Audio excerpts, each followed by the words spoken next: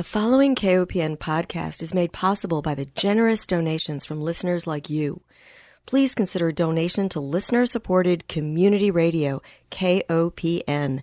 You can donate securely online at kopn.org. Thank you.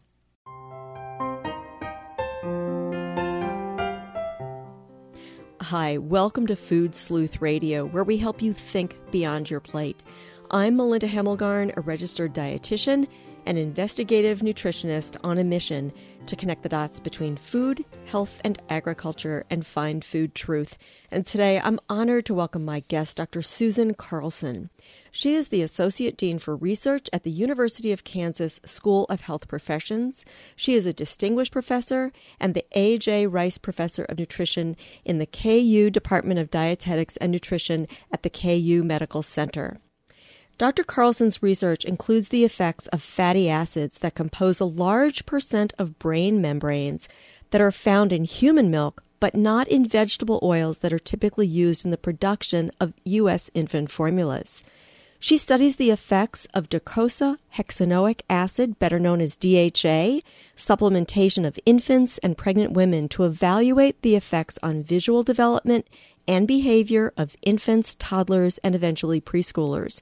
Her work is recognized nationally and internationally for her pioneering work in identifying DHA as a conditionally essential nutrient for developing infants.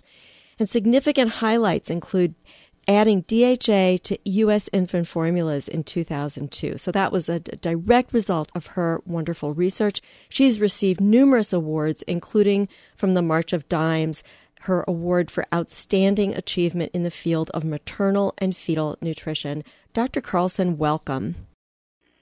Yes, thank you very much, Melinda. I appreciate being asked to speak today. And I just want to say up front that I cannot take sole credit for the addition to infant formula, although I like to think I played a part in that. But as you know, in research, many people contribute to these ideas, and that's the way it should be, because we want to have solid evidence before we make changes.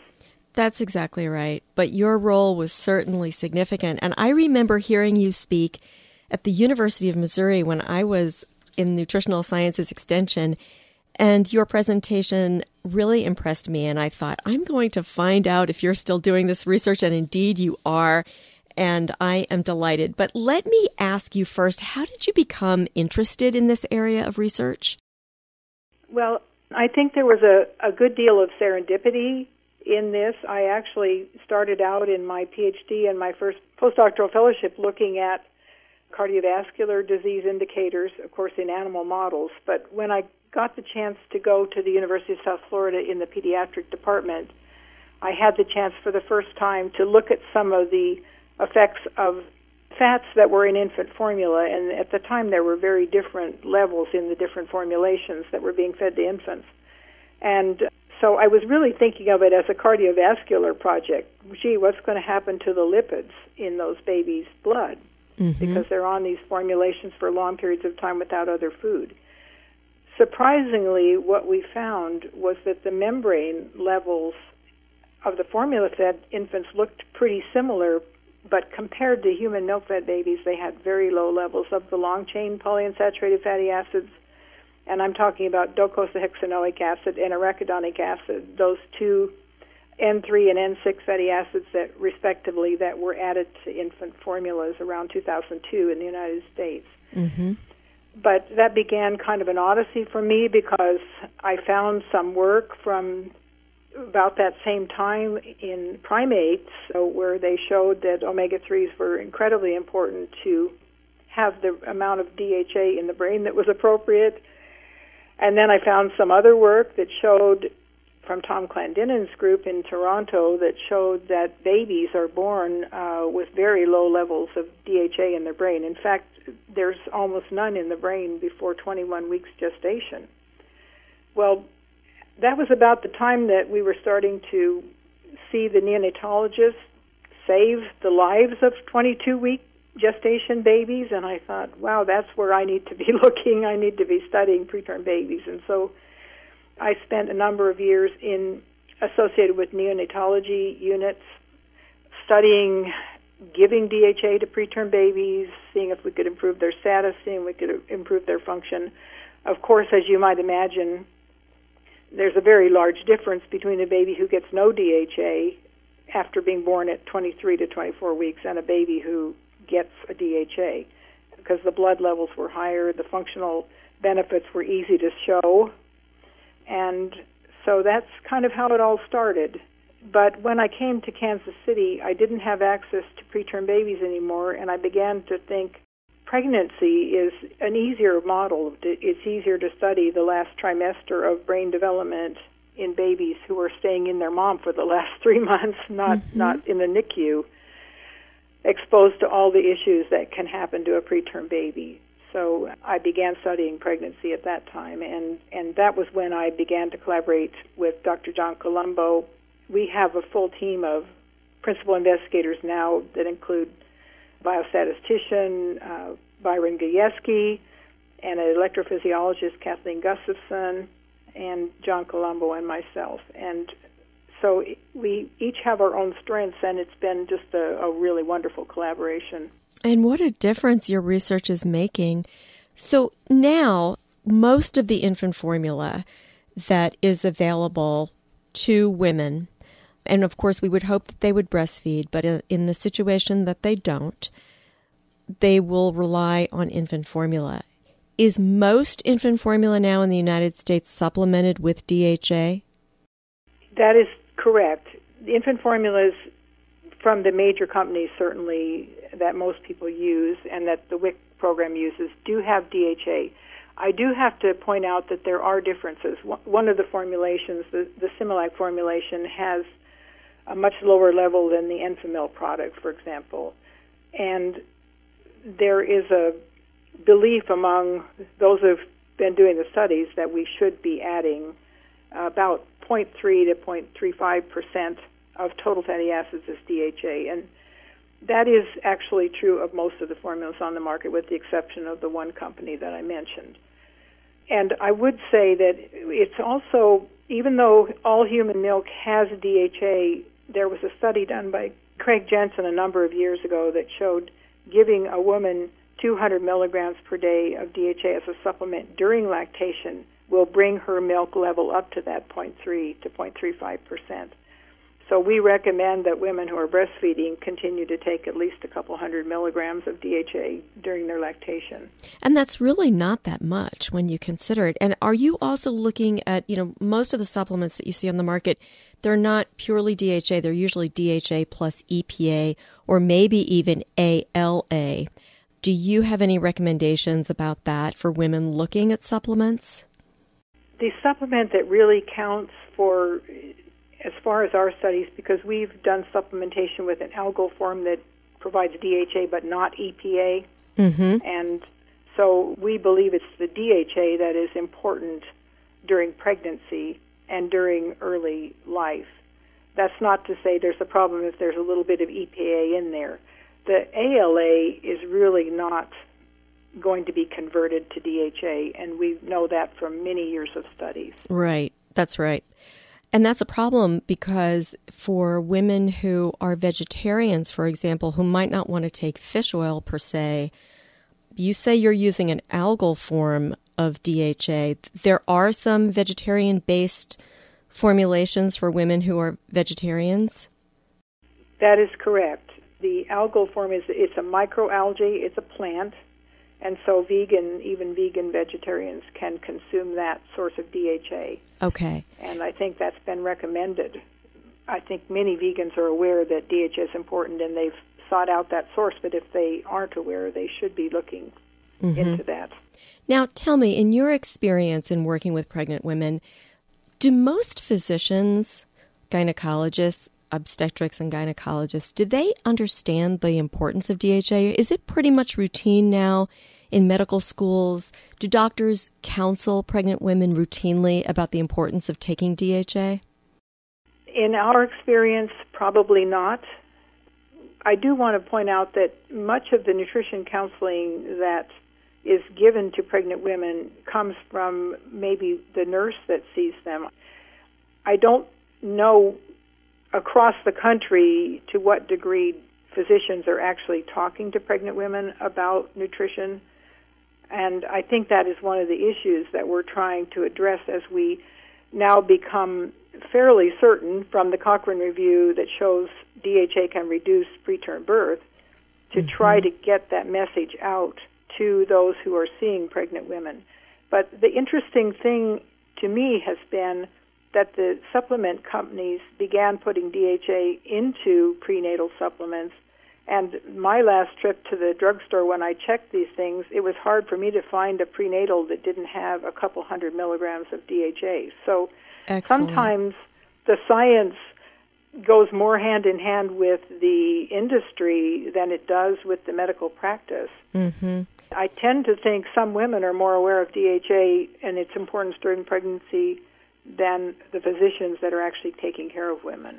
Right. And I'm assuming that most of the supplement companies want to make sure that they are going to be able to say that they have an edge, that they've got the supplement assortment that is going to be best for moms. So I can see how they all race to do that. I want to know about the relationship of DHA and preventing preterm birth. I think this is fascinating. We know that preterm births cost billions of dollars in healthcare dollars. We want to prevent preterm birth as much as we can. You also mentioned to me in a previous email that African American women are more prone to having preterm birth. So let's dive into this issue. First of all, why do you think preterm births are higher among African American women? If I had the answer to that question, I would probably be very famous. Yeah. I don't think we know the reason for that. We do know, I just looked at the 2018, which are the latest statistics that I can get from the CDC. African American still have preterm births at 150% of the level of non-African American women, and that includes Latinas. Mm. Some people have speculated it could be stress. There just really is, it's not known, and it's not totally related to socioeconomic status, because even African American women who are in higher SES groups still tend to have a higher percentage of preterm births. Mm. But where it becomes really, because the preterm births, we could maybe talk about that a little bit. A preterm birth is anything that occurs before 37 weeks gestation. But we commonly now talk about early preterm birth, which is before 34 weeks, and late preterm birth, which is after 34 weeks. And while you don't want to have a late preterm birth because there's still some issues associated with 34 to 37, the difference in hospital time, stress to the parents, and cost is dramatically different. The babies are born less than 34 weeks may spend, on average, say 40 days in the hospital, and those born later maybe 10. And that's where the big costs come in. And also, of course, the longer babies are in the hospital, the more likely other issues can happen, like infection and so on. Right. And then there are the long-term consequences of being a preterm baby in terms of less advantageous developmental milestones. So maybe that is another area where the DHA supplementation can help bring a preterm baby up more towards a normal term baby. Would you say that? Well, that was, ironically, my work has kind of come full circle, because we were first interested in how do we improve the brains of these babies that are being born early. Right. And by putting DHA and arachidonic acid in there. And I think that the results were that it was beneficial to the brain development. And the preterm formulas do have DHA and arachidonic acid now, so that's good. And there's also a lot of use of human milk in preterm babies, which is, again, a good thing. Right. But in some ways, it kind of turned, and where I found myself working first with preterm babies, trying to improve their DHA status, just, again, another serendipitous finding that we had in our 2006 study was that when we gave pregnant women DHA, their rate of having these preterm babies dropped dramatically. Wow. So DHA has become my fascination from that perspective now. There is a Cochrane review that was released in November 2018 that concluded that it was definite, that it was unnecessary to do further studies, that DHA could reduce early preterm birth, those births before 34 weeks, by 42%. Wow. And since then, a large trial in Australia has been published, the ORIP trial, with 5,500 or so women. We have another trial underway that has concluded recruitment with 1,100 women here in the United States. And we are waiting, in September, we will have our last delivery. And it is also designed to look at, can DHA reduce birth before 34 weeks? The thing that's interesting in both of these trials, the ORIP trial in Australia and ours, is that we began those trials about 10 years after the early trials that showed a reduction in early preterm births. So women are entering pregnancy with a much better DHA status, at least from our analysis. I'm not saying in all groups necessarily. And I think African American women are one of the groups that we really need to target and get the message across, because not only do they have the highest rate of early preterm birth, but they also are the least likely to take the supplements. Yeah.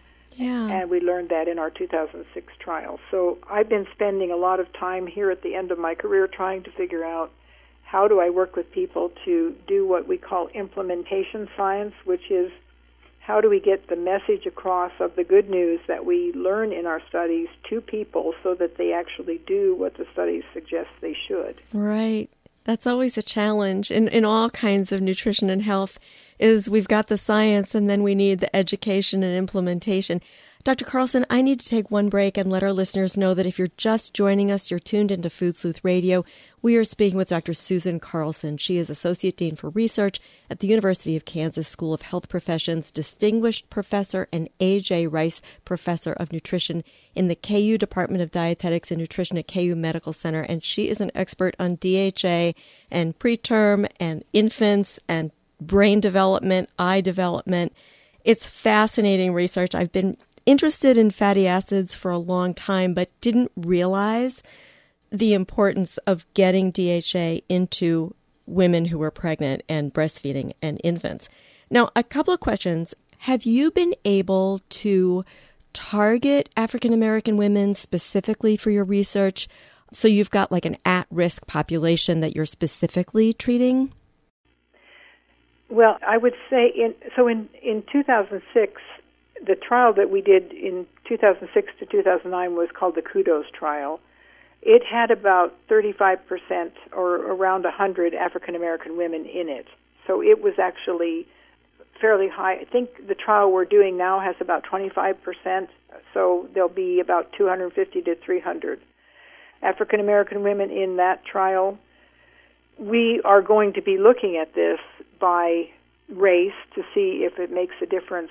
Hopefully, DHA reduces early preterm birth in African American women as well as non-African American women. But when I said before that there was some concern about taking the supplement, it seemed to me that in our earlier trial, it was the African American women whose DHA levels did not go up when they were assigned to DHA, which was a sign of they weren't taking the DHA. Sure. So when you do these kind of trials, you do what's called intention to treat, which is you analyze by the group they were assigned to, but then you also can analyze by compliance, which is per protocol kind of analysis. If I gave you the DHA and you took it, did you get the benefit that was hypothesized? And that is called a secondary analysis, and we will definitely be looking at the results from our trial both ways. That is and I think from that we'll get some idea of whether we need to target that. We did get the impression from our 2006 trial that we needed to somehow do a better job reaching African American women with the message. Yeah. It's interesting that you bring this up because the University of Missouri has a wonderful journalism school. And there was a researcher here years ago who was looking at how to get breast cancer information specifically to African American women. And one of the channels that they used effectively was beauty parlors. They found that that was a place where African women gathered and where they received a lot of good peer-to-peer information. So it is very important, as you say, to not only do the research, but then be able to apply it. And that's really where the rubber hits the road. So we'll have to work on this. And hopefully by doing radio programs like this and getting the word out through media, we can change the population. I think that it's so interesting that in addition to preterm births that can be reduced, we also see differences in children in their cognitive assessments. So let's talk about that. What kinds of differences did you see among children in terms of maybe better school performance when their mothers were supplemented prenatally and even as children if they were supplemented? Well, as I mentioned when we talked before, this is Dr. John Colombo's main lead on our cognitive assessments, but we use very targeted tests for looking at memory, for looking at distractibility, attention. Attention is a really incredible part of cognitive function because if children pay attention better, obviously they can learn better. Right. We have not done tests in school age to look at school performance because that would be considered, to me, a rather soft kind of indicator. Mm-hmm. But what we have found is that attention is different when children get DHA and arachidonic acid in their formula. They have better attention, they have lower distractibility. Even in some cases we found that the children who were in the control group who didn't get it actually couldn't even do some of the tasks, so we couldn't even include their results. And nevertheless, the ones that did do the task, we were able to still show a cognitive benefit. So I think there's no doubt in my mind that in the era of mothers not getting supplementation, that it was very important to have DHA and arachidonic acid in infant formula. Now we are actually in a fairly good position across the country because virtually all babies get DHA and arachidonic acid either from their mother's milk or from infant formula. And then in addition, we have a large number of women taking a couple hundred milligrams of DHA during their pregnancy. Mm-hmm. So we've seen an improvement between 2006 and 2016. We've seen women entering our trials with a much higher DHA status. And to me, that is a very good thing. I agree.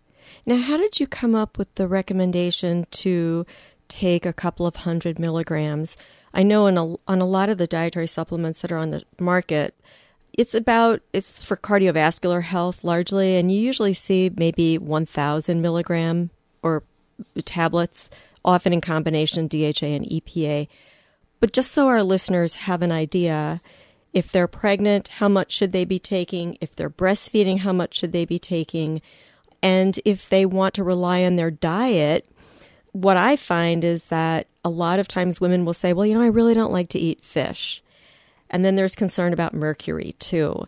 So in terms of some concrete recommendations for women who might be listening, for pregnant and breastfeeding women, I'm assuming the recommendation is the same and just a couple of 100 milligrams a day? Let me answer this question in a different way. Sure.